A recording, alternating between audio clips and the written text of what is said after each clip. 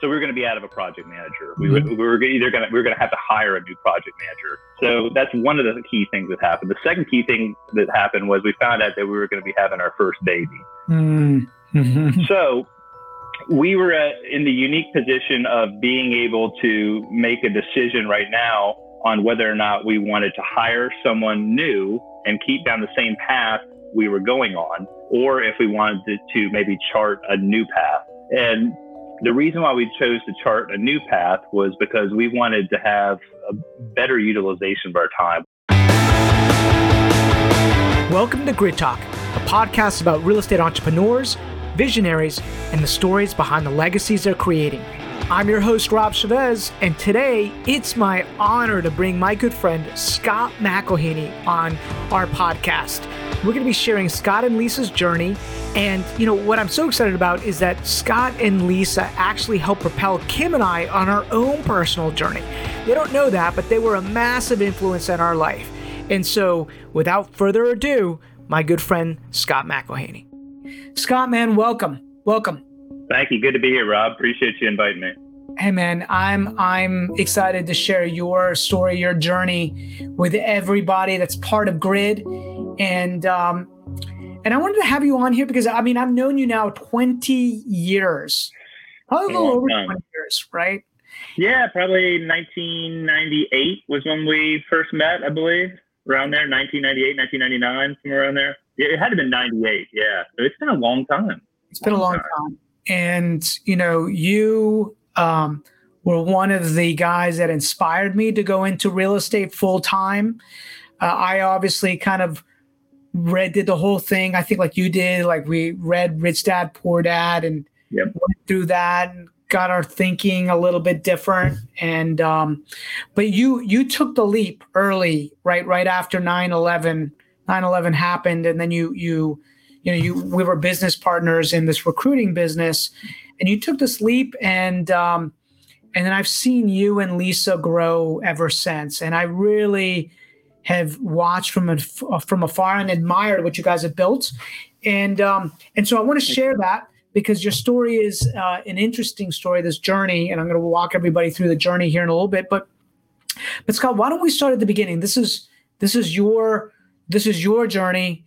How did you get started, right, in real estate? Let's kind of go back to that time, right? How did you get started and why did you get started? Well, like you mentioned, you and I think, both read Rich Dad, Poor Dad about the same time. And we were both fortunate in that book came out in the late 90s and it was just super popular. We both read it and it really resonated with me. I looked at relatives and people older than me who had done the 40-hour plus, a week grind for years and years. And I liked what Robert Kiyosaki said, and I just wanted to seek that different way and that different lifestyle that he was talking about and making money work for you.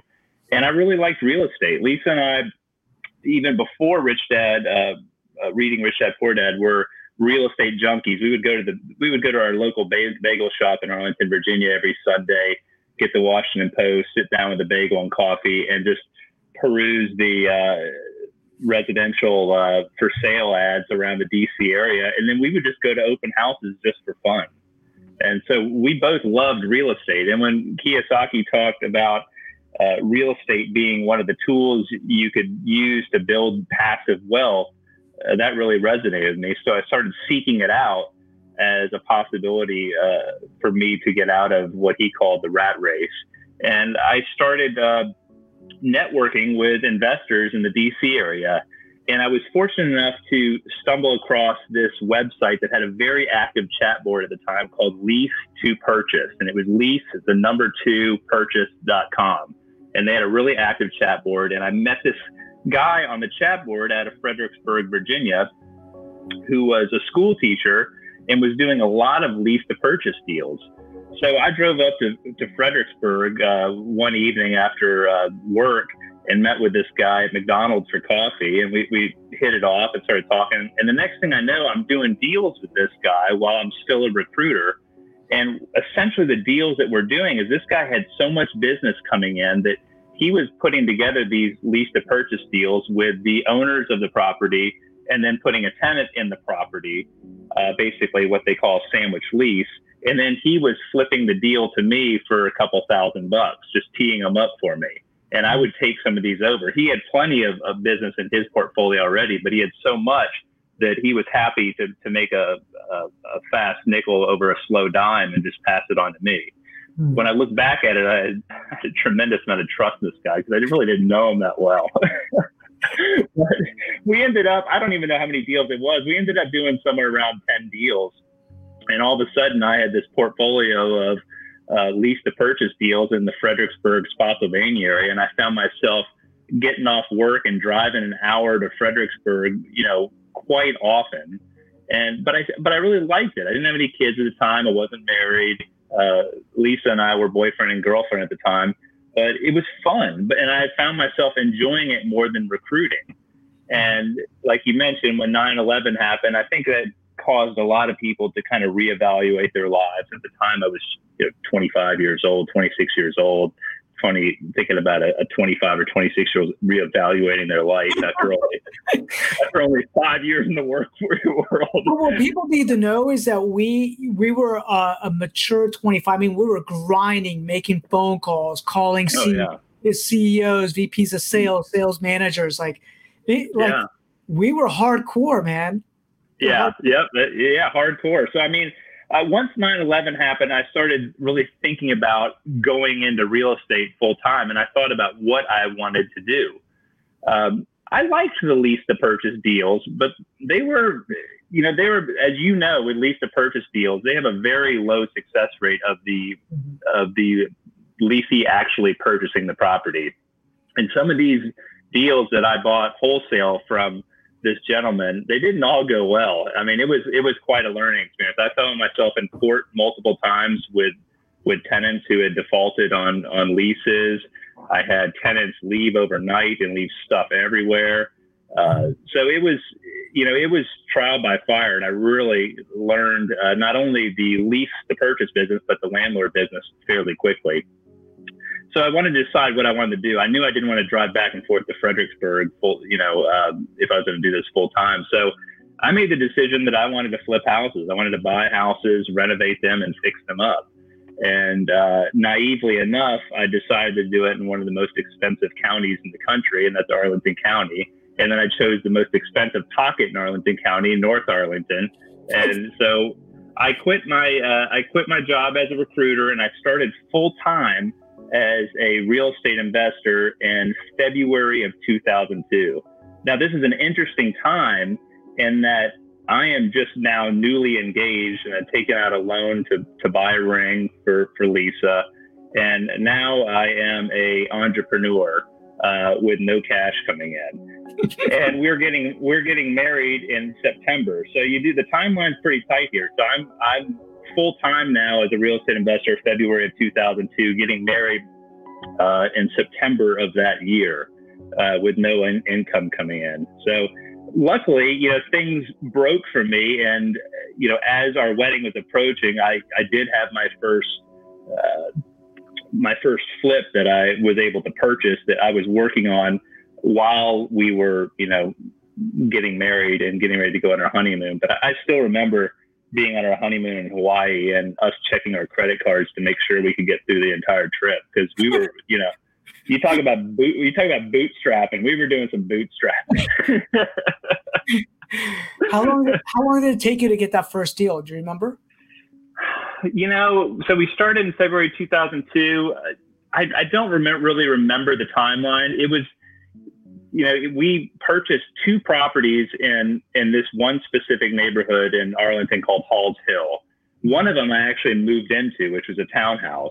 You remember that? Yeah, the contemporary townhouse, super cool townhouse. And as Lisa and I often did, once we burrowed into one deal in a specific submarket, we started trying to find other deals within that specific neighborhood.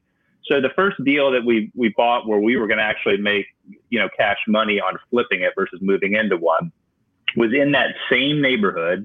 It was literally a cinder block, 1-story house with a basement. And it was probably about 1,200 square feet above grade with the basement. And we hired a local contractor, and we basically gutted the inside, finished off the basement, waterproofed the basement, put it back on the market as quickly as we could. And, within a couple months of our honeymoon, we had that property sold, and we were out of the woods on our credit card debt, which was nice. Do you remember how much you made on that one?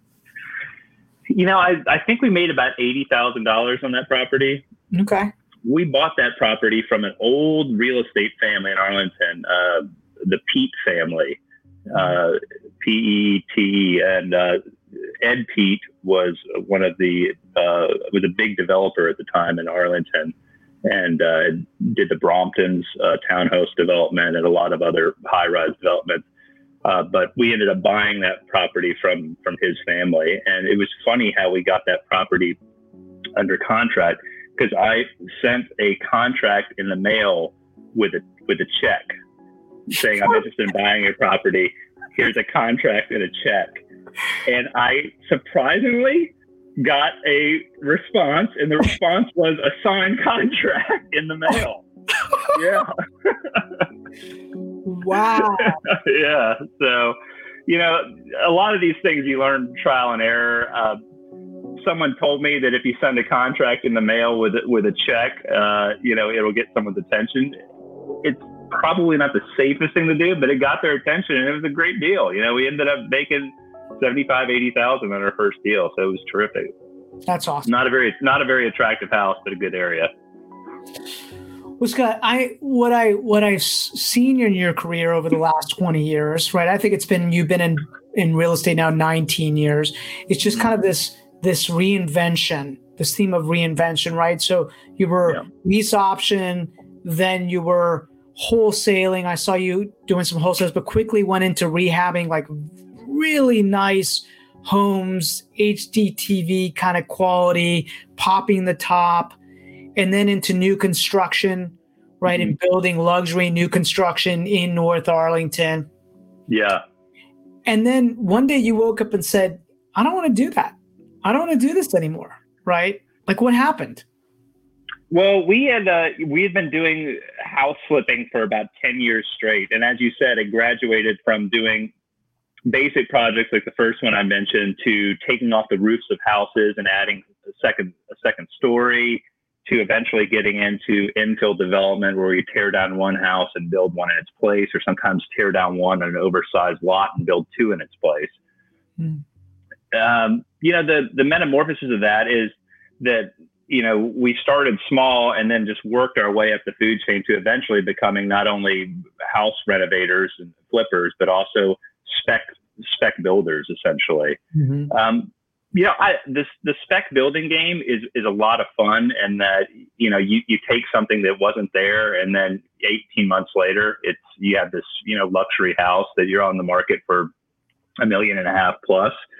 The downside with that is you're really at the mercy of the market. You could buy a lot, you can get plans put together, get engineering plans put together, put them in front of the county or town to get approved, and you're already at month 6 or 7 before you even put a shovel in the ground. Mm-hmm. And then you're looking at a 10-month build time. And so you're really at month probably 15, if you're lucky, before the house is even done.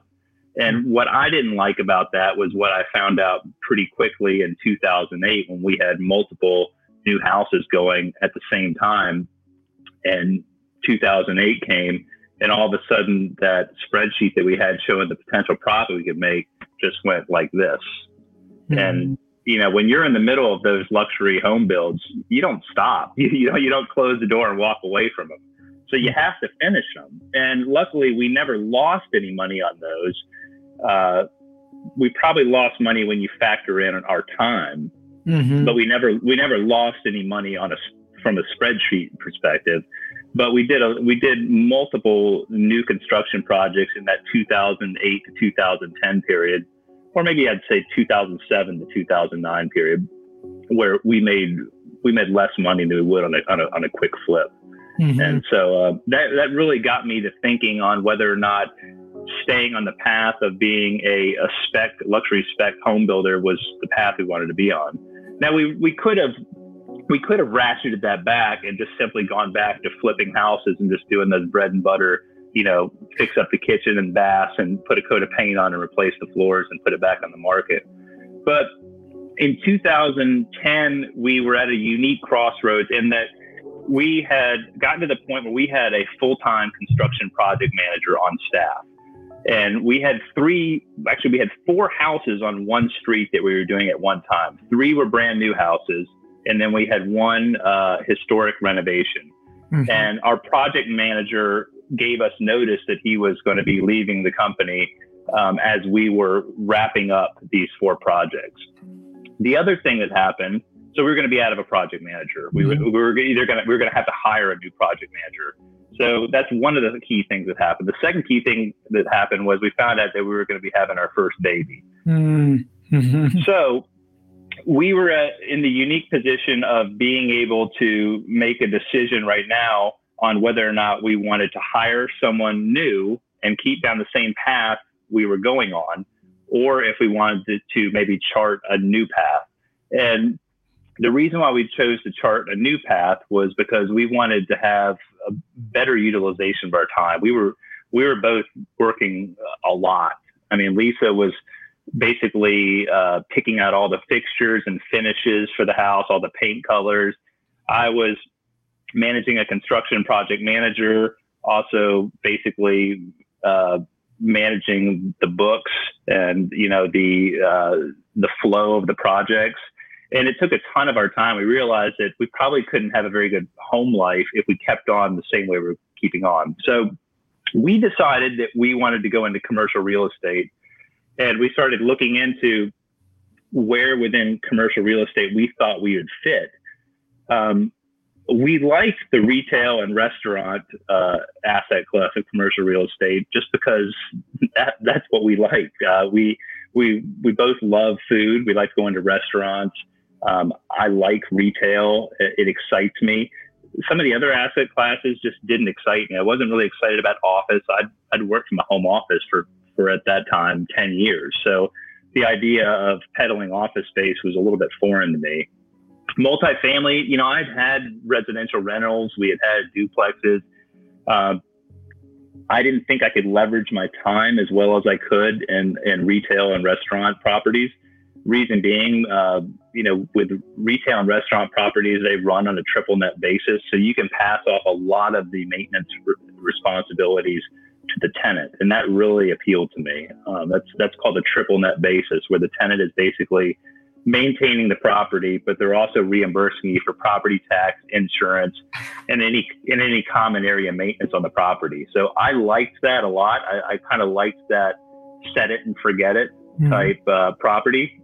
Now, you can never forget a property, but you can forget it a lot more on retail than you can on multifamily or office. So that really appealed to me, the fact that I could leverage my time better with that particular asset class. But let me ask you, I mean, it sounds like you're on this residential path. You understand that path, right? And then one day you wake up and without, I mean, I almost feel like you would have to know that the other side was better, right? Because it's not always better, right? The grass isn't always greener. So you just woke up and you said, I'm going to do commercial retail because I just believe that that's better. Or did somebody tell you it was better? Or did you see, like, what made you believe that was going to be better? And, how did you do your first deal? Because that seems like you probably need a lot more capital than just buying a single family house to fix and flip. Well, you and I'd always laughed about recruiting on how I always wanted to go for the big deals or the large deals in recruiting. Mm-hmm. And so when I looked at the lease size deals in retail and the retail asset class versus the residential class, I realized that if I could sign one lease with a retailer or a restaurant and bring in $10,000 plus a month in rent versus signing one apartment lease at $800 a month or $1,100 a month, I found that a lot more appealing. So I really wanted to get to a high net operating income as fast as I could. And I realized that if I want to do that, I need to find tenants that are going to pay me a lot of money in rent. And it wasn't on the multifamily side. Okay. Again, Yes, you can get somebody to sign a $10,000 a month lease, and that property is vacant for 1 month, 2 months, 3 months, and you're talking about an $8,000 a month note or $5,000 a month. Like, Right. so you obviously had saved up the reserves. Did you have the reserves for it? Like, what gave you the confidence to say, okay, I'm going to buy this building, and if it's vacant for 3 months or 4 months, I've got the reserves. So give me a little bit about the psychology or even just like the evolution of that. Well, I was fortunate enough when we first started seeking out commercial buying opportunities. I was fortunate enough that we still had multiple properties in the pipeline that we were selling on the residential side that wouldn't all sell off for 6 to 12 months.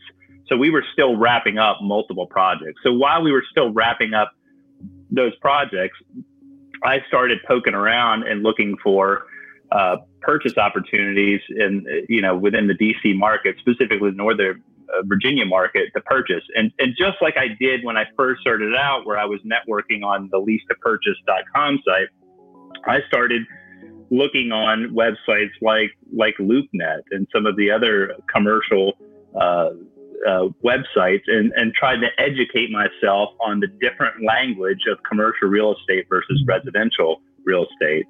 And also similar to our journey on the residential side, I was very fortunate to have multiple mentors that helped me along the way on the residential side. And I realized the importance of that. So I started kind of keeping my ear to the ground and my eyes open for someone who could help me. And, there were multiple people that I tried to befriend and ask, and I got shot down, several times, or just no one just got no response at all. But I was fortunate enough one time to be reading the Washington Post, and in the commercial section, in the general section of the commercial real estate section, there was an ad that said commercial real estate investor consulting, and it had a phone number. And so I called it, and it ended up being a gentleman named Ron who was also in Arlington, which gave me a comfort level because that's where I lived. But what really gave me a comfort level that this guy could be of assistance to me and that I could trust him was his wife was a prominent residential real estate agent. When I asked him his wife's name, and he told me what her name was, it gave him instant credibility because I knew of his wife. I knew she was a very reputable agent in Arlington. And so him and I got together, and he started giving me advice on commercial real estate. And I started looking around for commercial real estate. And the first deal we did together was a Walgreens in Arlington. Walgreens ended up being the tenant, but it was an Eckerd that was going out of business. And I would go to this Eckerd every Sunday morning, get my Washington Post, and it was kind of a routine. One day on the front door, there was just a very 8.5 by 11 sign that said, "We'll be closing on X date." But that's interesting. How often do drugstores close, especially on a prominent corner in North Arlington? Yeah. So I made mental note of that. And then I, went home and I did a reverse search to try to figure out who the owner was. And I found it was an owner out of Chicago. So I just picked up the phone that following Monday and called them and asked them if they wanted to sell. And eventually I got to the right person, and they said they did want to sell. And I went back to my mentor, Ron. I go, "These guys want to sell. What do I do now?" And he said, so, it's fortunate that I had this mentor because he had a contact who was actually a close friend of his, actually a fraternity brother of his from college, who happened to be a Walgreens preferred developer. And he said, let me put you in touch with Dick, and, you guys can get together and talk about this. So we did, and Dick and I put together a contract, put it in front of this investment firm out of Chicago, negotiated back and forth, and got a contract. And, then Dick, as the preferred developer, said, "Hey, Scott, you've done a great job here. I'd like to negotiate a buyout here, give you a check to, basically get out of the way." And that's what happened. So, Scott, I remember it was a 6-figure check, and I remember you being like a little salty about it. You're like, because I think the development piece could be a pretty big piece, right? Yeah. And so, I mean, you weren't salty, you were happy, but you felt like you might be leaving things on the table, right?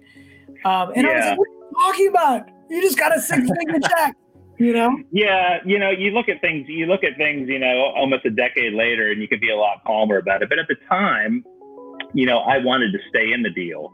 And, I kind of smoothed over a minute ago that he just said he wanted to buy me out. Really what it came down to was, looking back on it now, being honest with myself, I didn't add any further value. My value was bringing the deal to the table that he didn't know about and working with him to get it under contract. But after that, I didn't offer any value. He knew it. I didn't know at the time. I know it now, but he knew I didn't add any value. And so that's why him and his partner said, Scott, you got to go. And I didn't want to go, but, looking back on it now, it was nice to make a 6-figure check really for doing nothing more than picking up my Sunday paper. Well, you made a phone call. I did make a phone call. Right? Yes. And I want people to hear that, right? I'm hearing some themes as we're kind of going through this a little bit. Yeah. So this is the evolution, right? Lease options, sandwich lease options, to renos, right? Wholesales to renos, to new construction luxury, to wholesale a commercial, drugstore, to then purchasing your first one, right? Right. Yeah. Right? Purchasing your first one.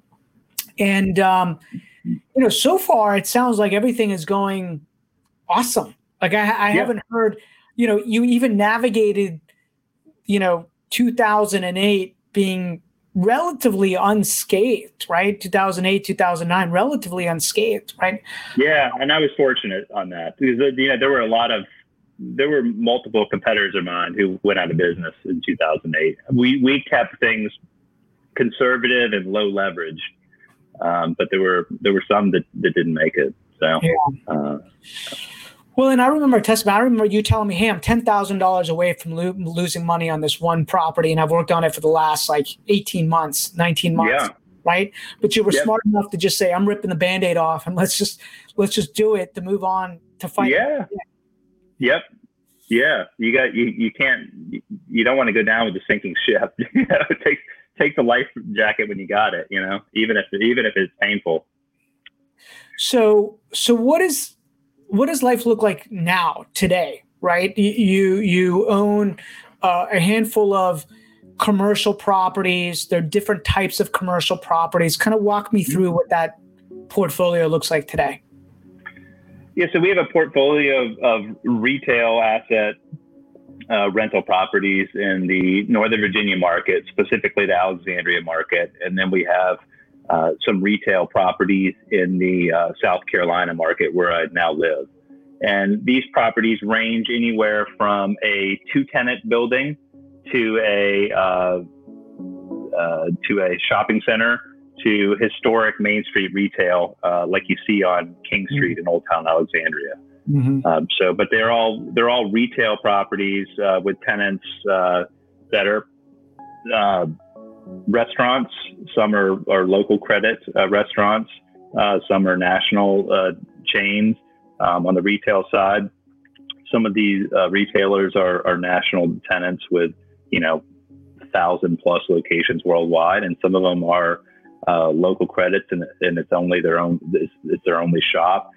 Some of them are franchise credit, and maybe they have 2, 3, even 40 locations. So it varies, but they're all retail and food use tenants. We do have one property that has an office component, but it's a very small portion of the building.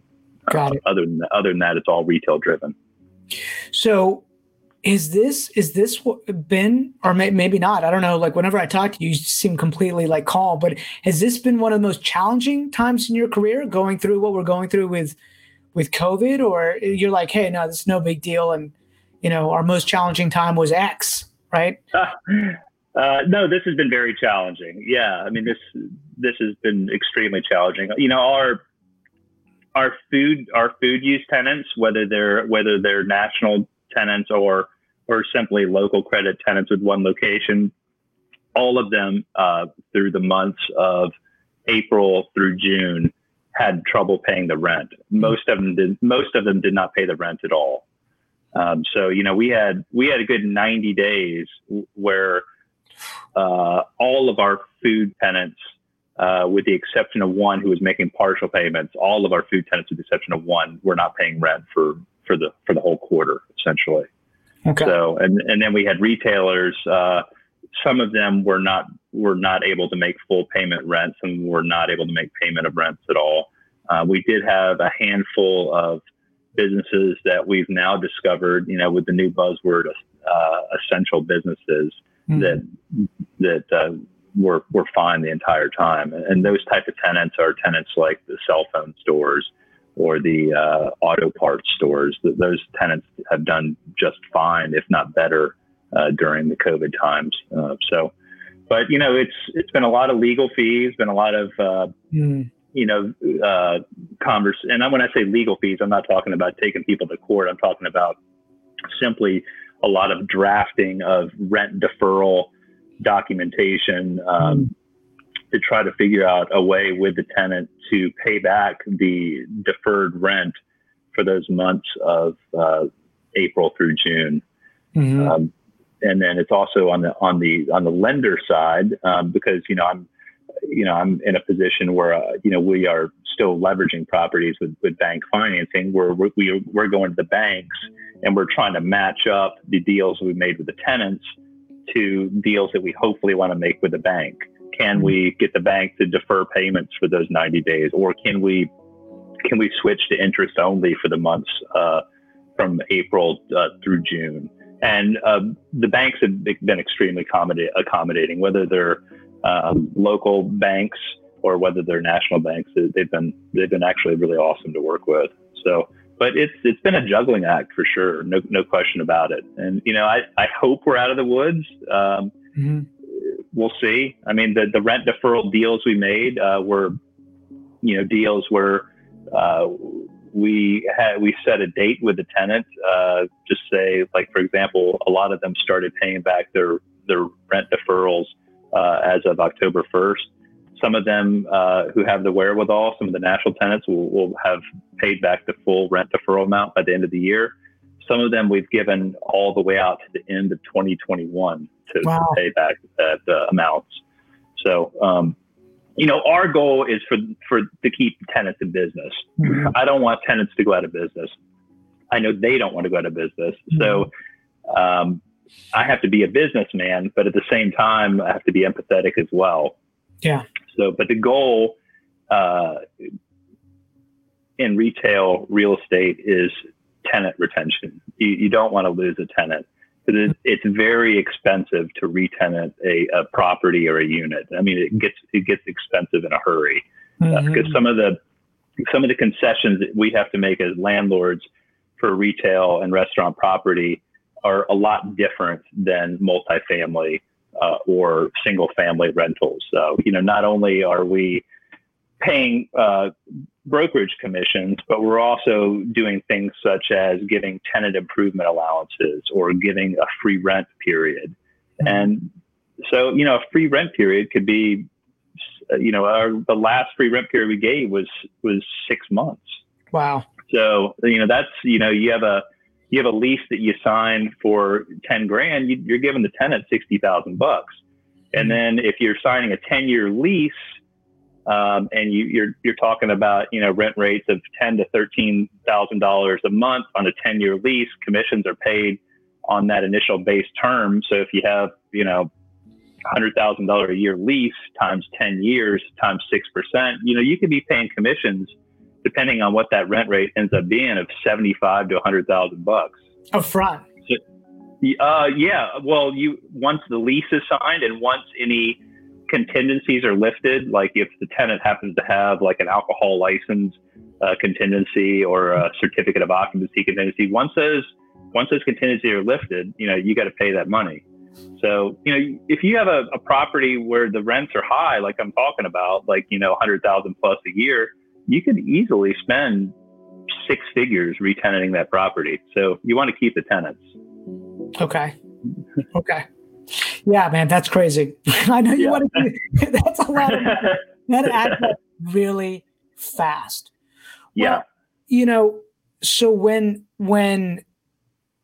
even before COVID hit, did you ever experience, because now you're dealing with, the numbers are a lot larger, right? If a tenant, doesn't pay you a rent of $2,000 a month, you probably have you're like, okay, no big deal, right? Yeah. But now you're talking about either a business going out of business or, somebody not paying you for 4 months, 6 months at a time. Did you ever have a time pre-COVID where you were like, oh, shoot, right? Oh, yeah. The very first deal that we did, once we finished that Walgreens deal, the very next deal we did was a property in the Potomac Yard area, Alexandria, and it was advertised as a leaseback. So this was an old company. It was a West Coast competitor of Maaco called Earl Scheib Paint and Body. They did very inexpensive paint and body jobs, and they had recently been bought out by an investment firm that specialized in turnarounds. And Earl Scheib had kind of fallen on hard times. And one of the strategies this investment firm had was they were going to look in the 80 store portfolio that Earl Scheib still had and sell off any real estate owned property that Earl Scheib had, and then have Earl Scheib lease back from the purchaser. So this was advertised as a lease back. So I liked this because we still had, residential things going on. It was a great location. Unbeknownst to me, it was 2010. The market was still depressed. So I was fortunate enough to get a very well located property when there weren't a lot of people looking at the time. Mm-hmm. We signed a letter of intent to buy the property. Earl Scheib's investment firm sent over Earl Scheib's financials. They weren't good. They were really bad, actually. I mean, this company had very little money. Mm-hmm. And so what we ended up negotiating was getting a 5-month security deposit. Okay. Which is a pretty hefty security deposit. Mm-hmm. So we got a 5-month security deposit. We closed the deal. Earl Scheib is now our tenant. And within 18 months, Earl Scheib goes out of business nationwide, closes all 80 locations. So my partner and I on that deal are like, wow, I'm glad we got the 5-month security deposit. We probably should have got an even bigger one. Yeah. So I am, faced now with having a vacant building, being fortunate enough to have a 5-month security deposit to float us while we market this property for lease. But we burned through pretty much the entire 5-month security deposit before we get our first tenant for the building. Mm-hmm. And when I say our first tenant for the building, we luckily found Cellular Sales, which is a Verizon reseller, and at the time had about 500 locations, who liked this corner so much that they took half of the building at their expense and they completely changed it from an industrial paint shop to a retail space. And mm-hmm. so we were able to sign that lease, and then we signed a lease with the remaining half of the building with a discount tire tenant that kept their side of the building industrial. And fortunately, we were able to end up with a higher net operating income now with 2 tenants than we had with Earl Scheib. But it was, for our first deal as a commercial landlord, that was a scary venture. You buy a 6,000, actually about a 6,600 square foot building, and thinking that you're going to have a nice income stream for a decade from this 80 plus national retailer, and then one day they're just dark. What was the note on that on a monthly basis? And what was it costing you to be vacant? That's a good question. We purchased that property for, I believe, $1.4 million, something like that. Mm-hmm. It was challenging times, and we were still in a recession. Yeah, I don't remember. Mm-hmm. Oh yeah, I mean our interest rate on I don't remember our monthly mortgage note, but I do remember our interest rate was above 7%. Mm-hmm. And we put down, my partner and I, we put down collectively to attract a bank to let us purchase that building above 30%, which is pretty hefty. Mm-hmm. But in that given time, given the fact we were in a recession, it was par for the course. We were happy to get the financing. Yeah. So that was it. Yeah. So that's a oh shoot moment for sure. Right. Yeah. And there's been multiple things like that have happened. I mean, the most recent deal where I've taken my lumps was we have a portfolio of properties on King Street in Alexandria. Mm-hmm. And we actually have 3 properties on one block on King Street, and we also have another one on a different block. But at the time, we had 2 properties on this block, and I had been calling this owner next door to one of our properties every year for about 5 years, asking if they wanted to sell.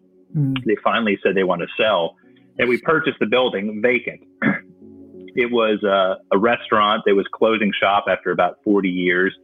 I had all the confidence in the world that I knew my numbers on what the rent should be.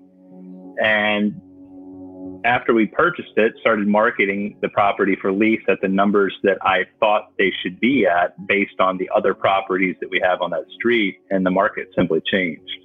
Mm-hmm. So the rent rates that I thought I could get were no longer the rent rates. And so it took over a year and a half to fill that property. Yeah. It took a year and a half to fill that property. Okay. That's what I'm talking about, right? That is wild. Okay. Yeah. So you can, we used some of our skills as house flippers to really leverage our way into the commercial retail world, and that we were willing to buy properties that were either vacant or partially vacant, mm-hmm. and reposition them and fill them with new tenants. And then once they were filled with new tenants, we were able to get a return in that given area that was much higher than what you would see in that given market. So maybe the average return is 6% annually, and then once we stabilize the property, we're 3 or 4 points above that. Mm-hmm. And that worked out well until we got to this specific property. Mm-hmm. And it was one of those things where the market was just different. The vacancy rate had climbed on King Street, mm-hmm. and landlords were either having to lower their rents or sit on properties. Mm-hmm. So I found myself kind of chasing the market, and what I thought was a rent rate in the mid 40s really ended up being a rent rate in the mid 30s when it was all said and done. Wow! Wow! Yeah. Okay. Yeah. So, in order to do that, you either need the reserves or you got to tap into other cash from other places. You got to refinance and take cash out to float that, right? So there's always a lot of money management involved in this. Yeah, well, there's a lot of money management. One of the mistakes I made in that deal that I'll never do again, and the reason why I made the mistake was I had so much good fortune on re-tenanting these vacant properties very quickly. Sometimes I would have a letter of intent or a lease out for signature before we even closed on the property. Mm. But in this case, that didn't happen. Mm. The big mistake I made was not doing an interest-only loan. So I paid principal and interest payments on this property fully vacant for 12 months before I called up my lender. I said, "Hey, we got to go to interest-only until I fill this property." Mm-hmm. And so the lender was gracious enough to give us an interest-only period for that next year, and that really brought down our holding expenses quite a bit. Okay. So I've heard another theme here that I think a lot of people can benefit from. It really sounds like what you've been able to do is go into a pocket in an area whether it's residential or commercial, mm-hmm. get one asset, and then start buying other assets all around it by leveraging the fact that you already have an asset on the street, or you're already, you're familiar with it because. So that's it. I don't think enough people do that, right? They kind of scatter themselves all over the place. And I don't know why they don't do that, because the calls and the contacts to potential sellers are so easy when you have a foot in the door already. Mm-hmm. I mean, if you have a property in a given area, even if you only have one, you can call an owner of a property and say, hey, look, I own a property on the 700 block of King Street. I noticed you have a property on the 600 block. Do you have any interest in selling? Usually that will give you instant credibility. Yeah. And that's it. Were you primarily calling to get these deals, or were you sending letters and calling, or were you just, working through brokers? I mean, obviously maybe a combination of all of them, but what do you find is worked best for you? It's been a combination of all of them. I have had some success on identifying that you can get some hits on owner occupied property, on business owners who own the real estate. And I've purchased multiple properties from business owners that own the real estate, and I've done deals directly with those owners. One of the differences in commercial real estate, and I don't want to speak for all commercial real estate, but one of the differences in retail versus being an investor of single family homes is, retail is a pretty broker driven environment. And so, the common theme, at least it was for me, when I was a residential investor, was you're always going to get the best deals when they're not on the market. I don't think that's the case in the commercial retail world. I've purchased some very good deals that were directly on LoopNet or CoStar. Interesting. Yeah. So, I mean, and if you think about it, these brokers, these retail brokers, they specialize in getting to know these owners, and they specialize in getting to know owners in that given market. And some of them specialize in getting to know owners of specific types of properties. Mm-hmm. I get 2 or 3 phone calls a week from brokers who specialize in nothing more than marketing retail auto parts stores. So they know the ins and outs of O'Reilly's, Advance Auto, AutoZone, Napa, and they can crank off any stat you want about auto repair parts stores. So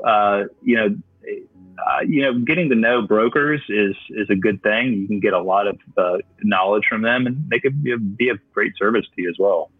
If somebody wanted to take, knowing what you know now, right? Because sometimes it's good that you don't know some of these things, right? Right?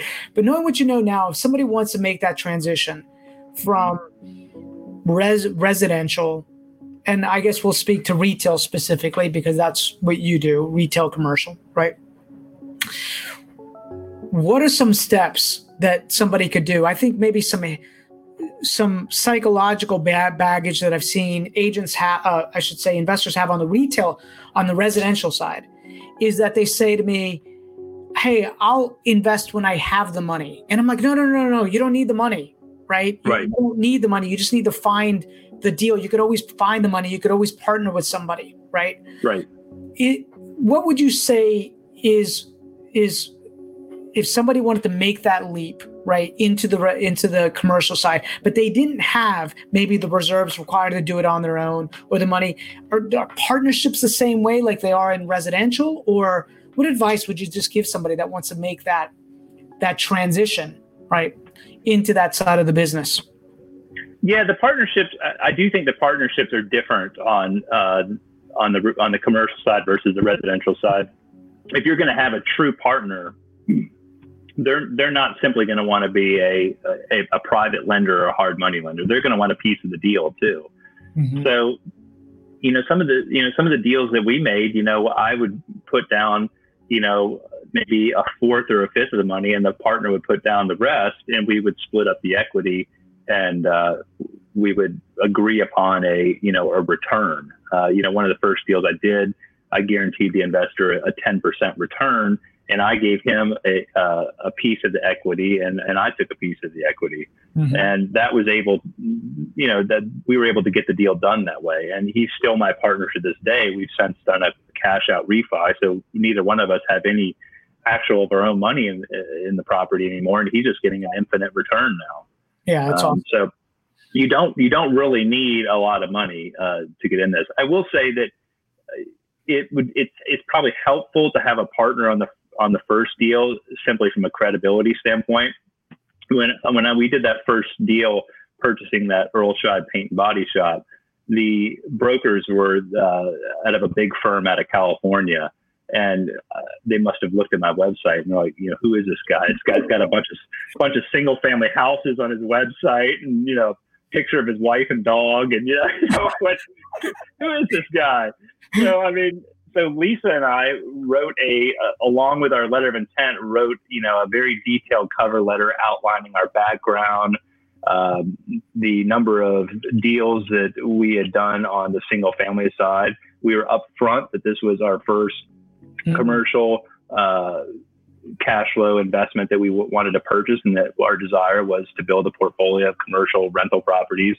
We also outlined, the amount of private money that we had borrowed, and just money in general that we had borrowed, over that 10-year period as single home flippers, and the fact that we had never defaulted on any loans and have always been in excellent standing with all our lenders. So, we submitted that through our broker along with the letter of intent, and the broker represents us looked at this letter and was like, wow, this is an impressive letter. And it worked. And if we wouldn't have had the letter, the chances of getting that deal, I think, would have been low, just because we didn't have the experience or the credibility. Yeah, you had to build business confidence in their mind. Like we did. Business confidence, right? Yeah. You not have known that asset class, but you understood how to make money, right? Yeah. How to run a business. So. Yeah, and it worked. Again, I was introduced to that specific broker who was marketing that property. Actually, he was not the listing agent. He just knew that it was going to be for sale. And he was an older broker in the Alexandria market. He knew my mentor and called my mentor up and was talking about this property. And Ron said, hey, why don't I introduce you to Scott? This might be something he wants to purchase. And so that's how I got my foot in the door on my first purchase. And once I consummated that deal and we bought it, the very next deal was another deal that he had his ear to the ground, that he knew this property was be coming up for sale. He was representing the owner of the building at this time, who happened to be an owner occupant. He owned the Popeyes franchise that was on King Street. And Chuck, the broker, said, hey, Scott, if you want to take a crack at this deal, take a crack at it. He goes, just know that I'm going to be calling, other investors as well. So if you want it, move fast. And so I moved fast and I got it. And I was fortunate because there was another prominent investment family that owned, I shouldn't say another, I wasn't a prominent investment family. You are now. Properties on that street. I wanted to be a prominent investment family on that street. Oh man, but there was a prominent investment family on that street. And the story goes, according to Chuck, the broker, that he had called and left them a message, and the guy happened to be out of town.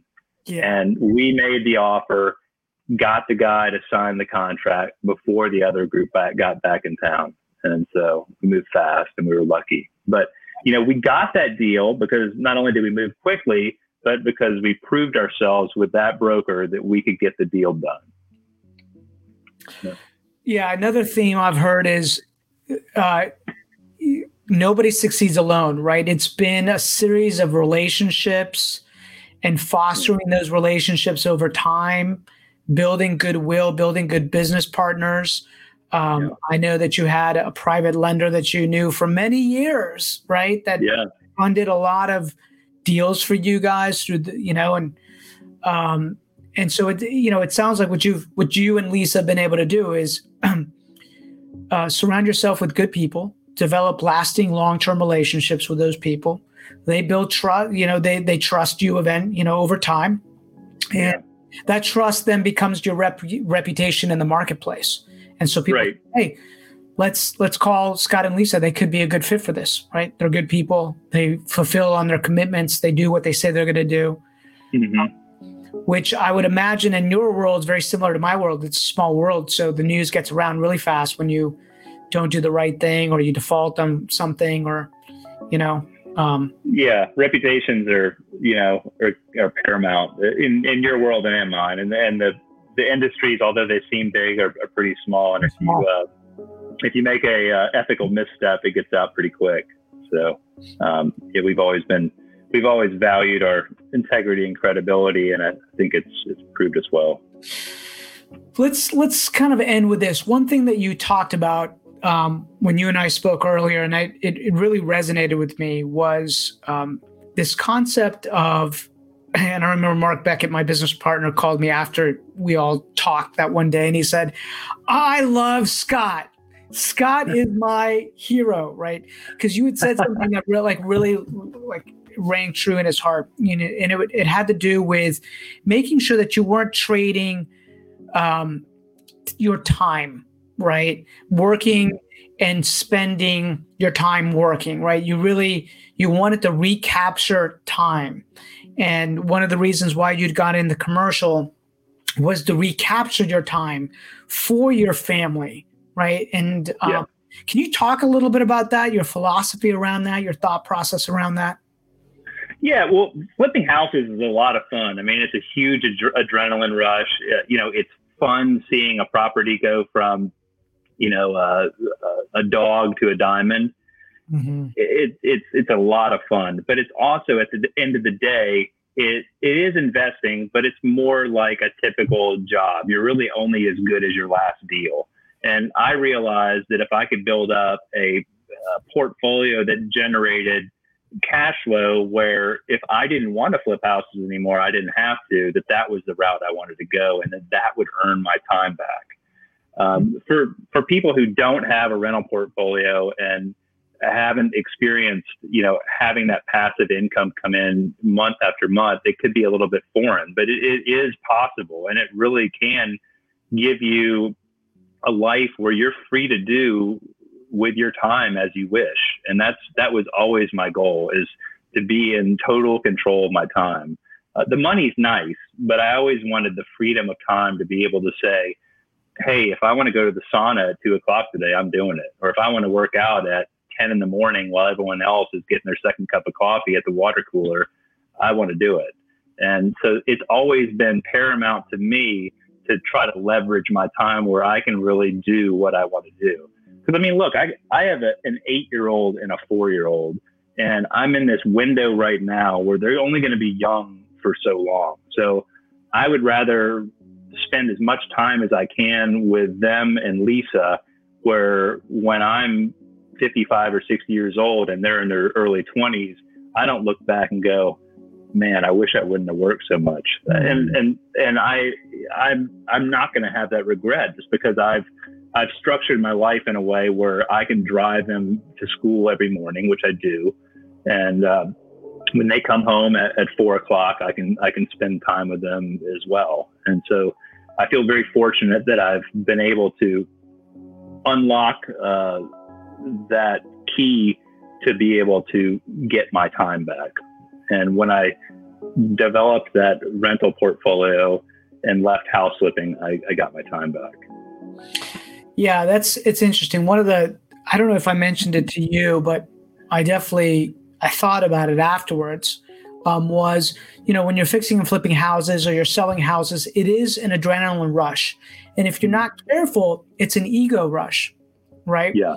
Meaning people see you out there as massively successful buying, fixing, flipping houses or selling houses, but it's all earned income, right? So you're only good as the last flip. You're only as good as the last sale. And the issue becomes you could fall into this trap of being addicted to that and then wake up and not realize, wow, really what I should have been building the whole time was an income stream to pay me back over time so I can recapture back time. Right. I find there's a lot of people that try to do that on residential real estate, but it almost seems like residential, it doesn't really occur until those assets are paid off, right? Or until you have massive, like very large multifamily properties. Like you would need, just because of our rent to purchase ratios in this area, this is really more of like almost like an appreciation kind of market versus a cash flow market. And even in cash flow markets, it seems like because it's not triple net lease, a lot of that, your operating cost goes into servicing the asset, the physical asset itself. And then it appears to me that really you're delaying that income stream until you've paid off that asset, right? Right. Time. At least that's what I've experienced on the residential side, right? No, that's very true. I mean, yeah, especially in a market like Northern Virginia, it's when we were analyzing how we could go into owning rental property that would give us the passive income we wanted, looking at the small portfolio we had at the time of single family homes in Northern Virginia, the cash flow was very small, just because even though we were buying these properties, at 70 to 80 cents on the dollar, they still were just, you're lucky if you eke out a couple $100 a month after paying the high property taxes and the insurance and, like you said, the upkeep. So I realized I wasn't going to be owning single family homes in the Northern Virginia market and retiring and riding off into the sunset at any time in the near future. So that's again why I chose to go into commercial, just because the properties had a clear path of throwing off cash flow that would be able to help us live the lifestyle we wanted to lead. Let's just go back to that first property, that first asset. I'm just curious more than anything. You don't have to share. Sure. It inspire me or some other people out there, right? So that first asset that you purchased, right, in, I guess, Potomac Yard. What was the cash flow on that? What did when you purchased it? It was your first one. Do you remember what the cash flow was on that asset? I don't remember what the cash flow was then, but I can tell you now our portion of the cash flow, because we do have a partner on the deal, net cash flow is about $5,500 a month net. Yeah. Wow. So if that's amazing, right? $5,500 net on that one asset. It's really 11,000, right? Total. Yeah. Unbelievable. Right. And I know that asset is in a very well located area now that you're like everything built up around me. Yeah. And the beauty of these cash flow assets is most of these commercial loans run on 5-year notes. You can get 7 to 10-year notes sometimes, but most of it is 5-year money. So you get a 5-year loan with the bank, and then you need to refinance after 5 years. And the amortization table on those is typically either 20 to 25 years. So after 5 years, you've paid back a good chunk of change. So after 5 years, if the market's still healthy, you can either do a small cash out refi and pull out some of the equity that you've built up over those 5 years, or you simply refinance at that lower principal rate, and your cash flow should be even better depending on market rates at that time. So you give yourself a raise every 5 years as long as the market's still healthy and rates are still low. One thing I am concerned about, I don't know if you're concerned about this, and this is me being concerned, I don't even have an asset like this, right? Actually, that's not true. I've got one small multifamily, right? Which I had a 10-year, I paid extra to have it locked for 10 years. And then, that's longer in effect. But I'm concerned about where interest rates might be 4 years, 5 years from now. We've seen record low interest rates, right? And so, I'm like, is that a bomb? Is that a ticking bomb for commercial, for anybody in multi? Could rates be at 6-7%? And with that, so I don't know. I don't know if you've given that some thought at all, but it's just something that's crossed my mind. What happens? Yeah. I mean, that's a good point. I mean, luckily, most lenders protect their borrowers on only agreeing to a certain loan to value. So, I mean, you'd be hard pressed to find any lenders that agree to go above about a 75% loan to value. So you're always going to have that 25% equity built in. Some lenders aren't even going to let you go to 75%. But yeah, I mean, the interest rates are certainly of concern. But if you're over leveraged and then you combine a spike in interest rates, that could be a problem for sure. Yeah, I think that's the key. Well, the other thing I've noticed, though, it sounds like on the commercial side, I mean, on the residential side, we're seeing it now too, but it really sounds like, they don't want to take back those assets. They want to work with somebody that they've worked with and try to figure it out, work it out with you, right? Mm-hmm. They know that an asset, if the person is making, it sounds like if the person's making good effort, they're communicating with the bank, that they're going to want to work it out with you instead of taking that asset back. Yeah, that's true to me. So, yeah, I found during this time, I found lenders to be a very accommodating, because contrary, 2008 was a real estate crash because we had a liquidity problem, both on the residential side and the commercial side. It was a liquidity problem. This doesn't have anything to do with liquidity. This is a pandemic, the virus. So it's a totally different animal, and I don't think it would be fair for anyone to compare the 2008 real estate bust to this, because they're not really comparable. Yeah. A lot of experts have said, at least on the retail side, that what the pandemic has done is it's been an accelerator. So retailers that were already on the brink of bankruptcy or being rendered extinct, when this pandemic happened, the foot was on the gas, and you saw companies like JCPenney's and Ruby Tuesdays and some of these other and Applebee's and some of these other companies that were already having problems years before the pandemic. It just threw gas on the fire. So, and it's unfortunate, but I think that what the pandemic is going to do across the board, in all industries, but speaking for real estate and specifically for retail, is it's going to cause a tremendous amount of innovation. And I'm seeing it just on a small level with our tenants, especially the food tenants, as they scramble mentally to try to figure out how to still stay relevant and doing just, innovative things with takeout and with to-go drink orders and that sort of thing. I know some of that's been pushed back now, as far as being able to have alcohol to go. But even still, we've purchased on multiple occasions from restaurants in our area here in Charleston. We've purchased our favorite margarita mix from our Mexican restaurant, and they bottled this stuff and they sell it now. And you come home and you throw a couple of shots of Patron in it, and it feels like you're in their restaurant. It's genius. I mean, it's so smart. and it is brilliant to see. Well, it's also interesting to see which industries thrive during this time. Like, I remember when the pandemic hit, I went to go get my bike tuned up, my mountain bike tuned up. And the guy's like, man, we're 2 weeks behind. We don't have any bikes. All of our bikes sold out. And I'm like, really? They're like, everybody went in, bought bikes, and everybody brought their bikes in for service. And I was like, wow, the interest is so interesting, right? It's amazing. Yeah. I mean, some industries have just exploded. I mean, you take the home gym business.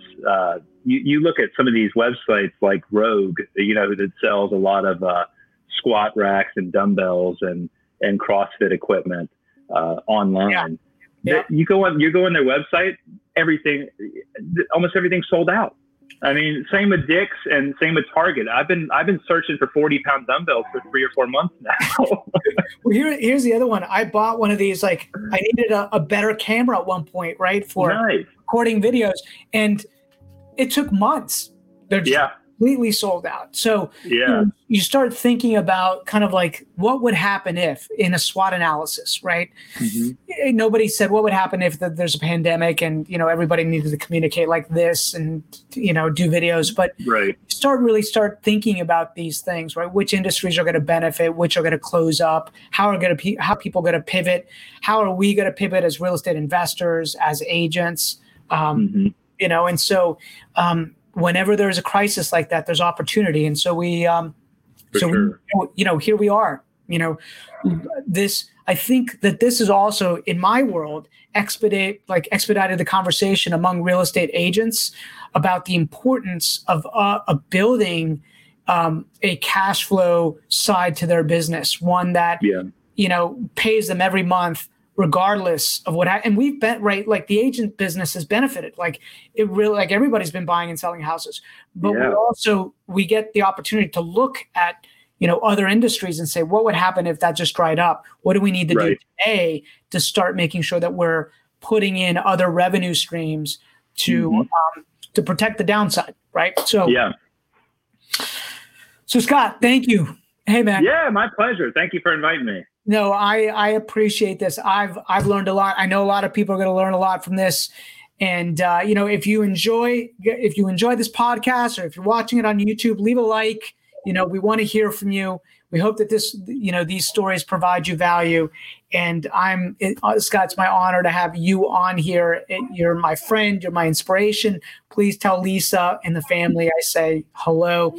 And I can't believe your kids they're getting all grown up, right? I know. I got one right here. She wants me to read something to her. Hi. She's got something for me to read. It's a Halloween thing. Awesome. But it was my pleasure. Thanks for inviting me. Okay. Thanks, brother. Take care. Enjoy your day. All right. Take care, Rob. See ya. Bye-bye.